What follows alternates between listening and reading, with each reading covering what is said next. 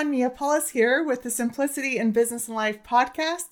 Today we're going to talk about 10 ways to not make, what is it? Hold on. 10 ways to avoid financial mistakes in business. See, I'm all flustered because I'm going to talk about all of my mistakes I've made in business. So that's what we're going to talk about today. You can bask in all of my failures and hopefully learn a thing or two about it. So with that said, let's go ahead and get started.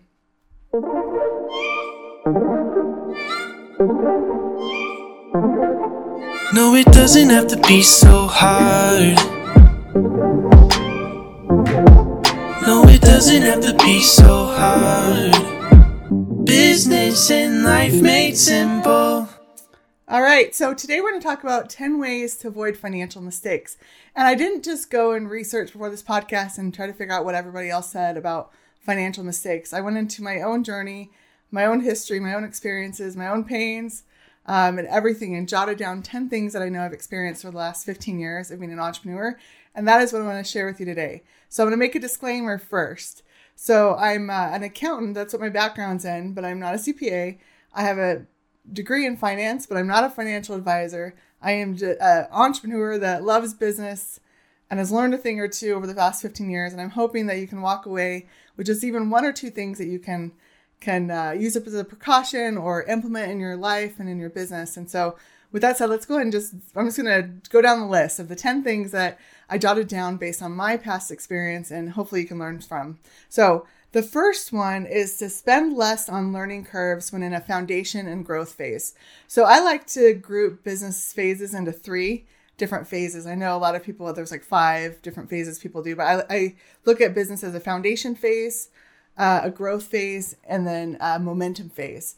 A lot of the ones that have 5 different levels, the last one is a mature phase. And I've never liked that because I feel like you should always be in or out of momentum. And so when you're in those foundation and growth phases, you're still trying to figure out a lot, and not until you're growing are you able to really get all the process and just the rhythm that needs to happen. And so if you're hiring people that maybe don't have the skill sets to do something and you think you can learn and train them or you can get them learn it, it just halts the momentum. It halts the ability to just grow and grow faster. So if you can at least hire somebody that has the skill set, and I know this is a hard in and of itself to know if people have the skill sets they say they do.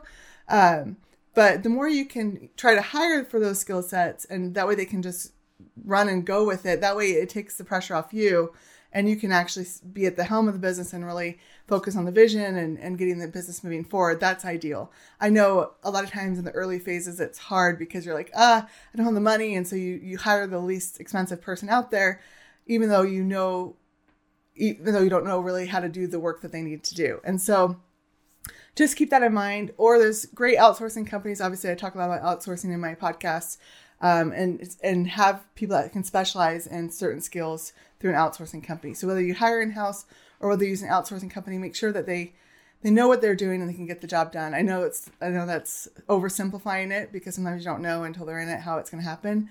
But that will lead me to another one where that's another tip I'll get to here in a minute. So, all right, that's number 1. Number 2 is be willing to spend money to leverage your time. And I actually did a live and a podcast on this on Tuesday. So you can look at my last episode and I talked a lot about leveraging time. So I won't spend a lot of time on this one today, but really if you can spend money to leverage your time, that is how you're going to get further faster. That is how you're going to be able to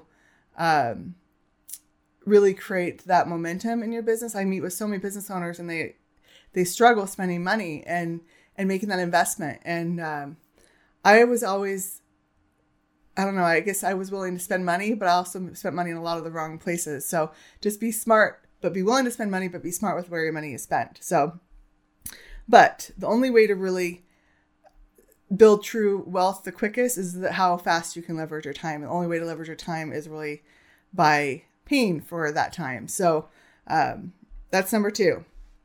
All right, number 3, shiny object syndrome and giving away your services for free. This is one that I struggle with for way too long because we have such a desirable business. Like we have full admin teams and marketing teams and all these different teams that can help business owners. So people would come to me like, hey, I have this great idea.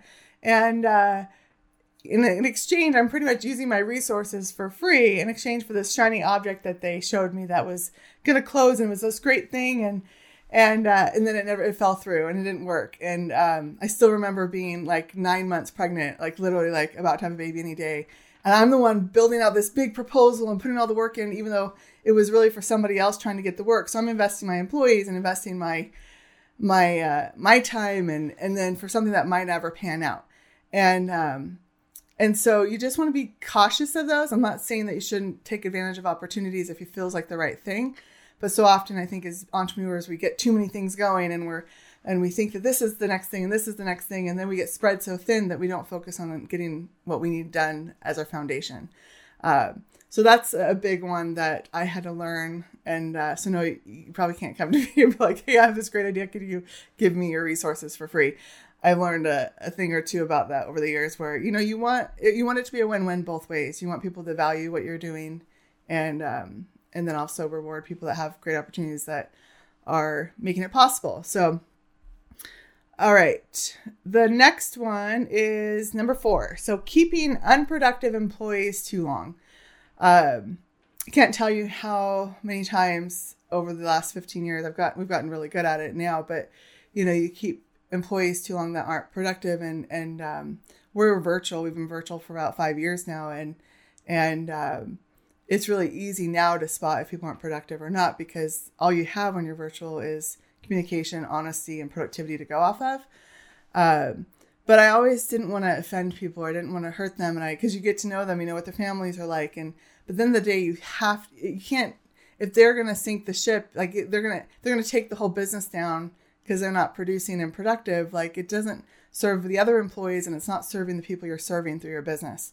And I also feel like it's not serving that employee that's unproductive, because the only way they're going to learn is by either finding a different job. Maybe they're in the wrong seat, they need a different job, or maybe they need to learn a few things about really being honest with their time and what they're getting paid for. And so it's really better for both parties if you do it sooner rather than later. Obviously have the discussions, give them warnings. I'm not saying not having that dialogue and communication with them to grow them up and things like that. But you really want to make sure that you don't have that. It just brings everybody down, and it's going to bring the ship down, the business down with you if you keep unproductive employees for too long. And I think you could throw in toxic employees too, like ones that are kind of everybody's best friend and the gossiper that kind of goes around, and they'll sour an entire team, an employee like that. So you just want to be cautious of those kind of things. All right, number 5, not being realistic about the numbers. The reason why this one was so difficult for me is for a lot of years, there's a whole story behind this on why this was a pain point for me. But I'm like very much a faith-based person. And there were times I've had to make decisions. A lot of times I've had to make decisions where I didn't know where the money was going to come from, but I had a strong feeling that I had to make that decision. And after enough times, if you make the decision and it's okay, like meaning it was meant to happen and it all worked out financially, you start to become more of a faith-based type business versus just strictly based off data. And I'll, in a later point, I'll talk about how to wrap those two together and how to balance those two. But it's something that as a result, like you're like, well, I don't even want to look at the numbers because I know they're not good. Yet my business is still working. I don't know how I got from this point to this point, but we're still afloat. And so it's just something that it's hard to be realistic when like, I don't know where these miracles are coming from if it happens. Because my background's in accounting, so I know how to budget. I know how to do books. So I can be realistic with the numbers. And so it can be very hard to look at them and know that I don't know where this is going. The next paycheck is going to come. Like these are all things that are very difficult in businesses that I think if you're a business owner, you probably have experienced at some point. So just something to think about is do be realistic with the numbers, but also add in that faith-based part, which I'll talk about here in a minute. Okay. So that was number 5. So number 6 is not, what am I trying to say here? So not all possible, but you as a founder. Okay. I know what I'm trying to say. I didn't say it well in my actual notes, but you want to get your first 10 customers. If you're like in that foundation phase of a company where you're just getting started, if you as the founder can go out and find those first 10 customers, because you are the visionary, you're the one that has the idea for the company. So if you can go out and just really figure out what it takes to, one, make sure your company, your product or service is viable, like people actually want it. But then just having those conversations, you're going to know where the gaps are in your product or service. And so if you can just dial in those first 10, then you can start to outsource or have teams and start to just take it from there. But you need to really get that foundational layer intrinsically as a founder.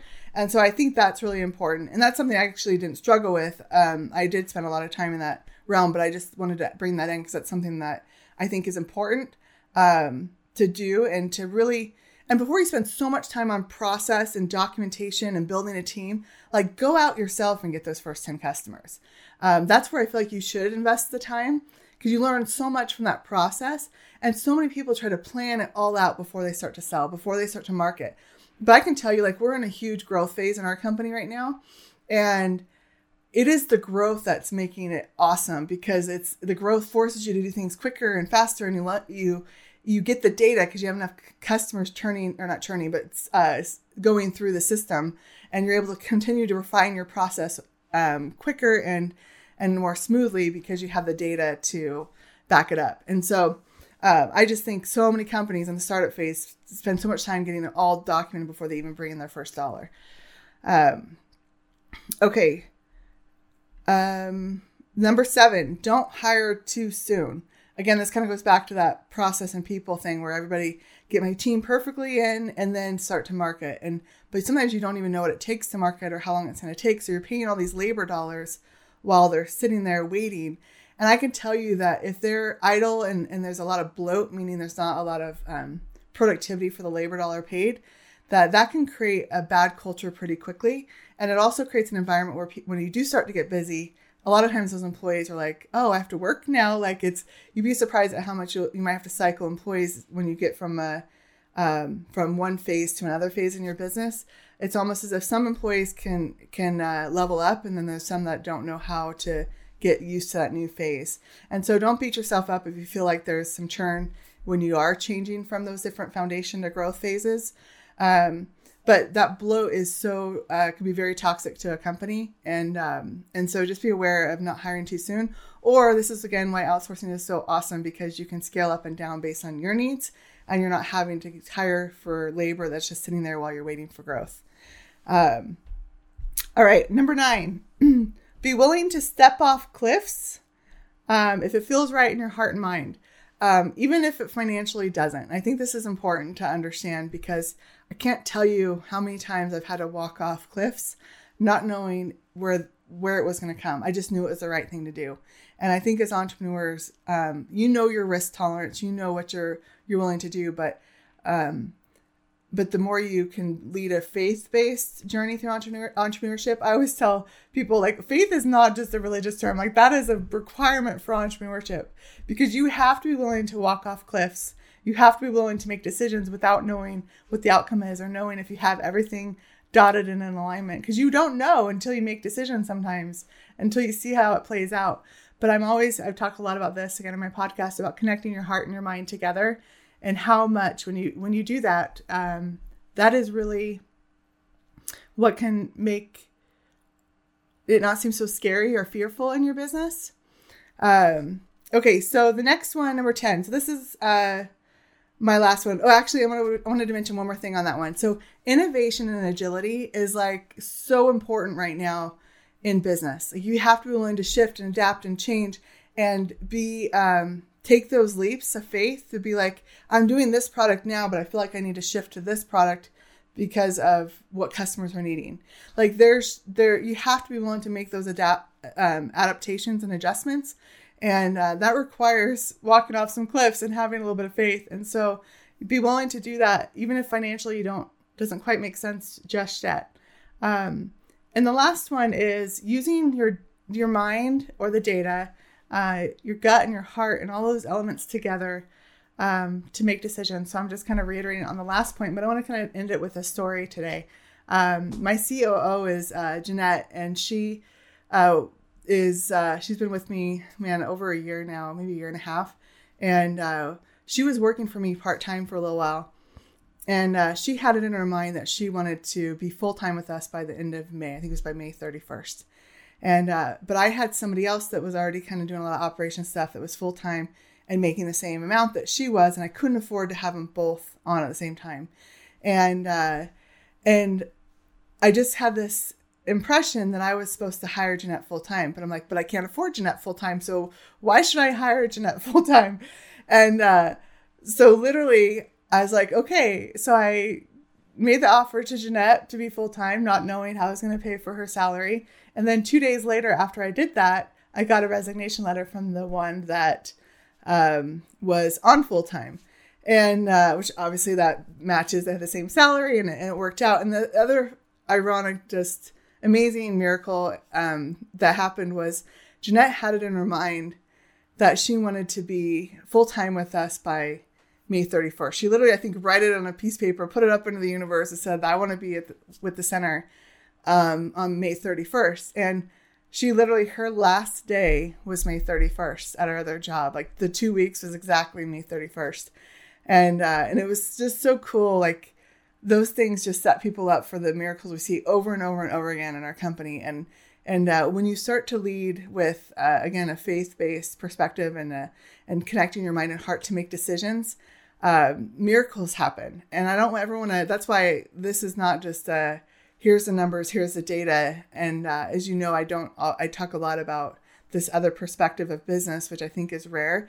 And you hear, if you listen to Tony Robbins a lot, he always talks about business as a spiritual game. And this is what he's talking about. Like these things are real and they go untapped and they get missed if you don't listen, because it's not a loud thing that says, hey, you should do this. There's subtle things that you have to be willing to learn to listen to yourself and what you're needing.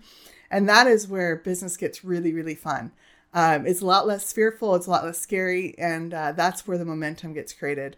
And so those are my 10 things. I'm sure I have way more, but I just wrote down the first 10 things I could think about of just financial mistakes I've made, things I've learned over the years.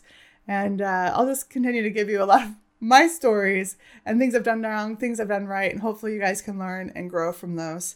So I'll see you guys. Let's see, today's Thursday. So I'll see you guys on next Tuesday for another podcast. Thanks, everyone. I will talk to you later.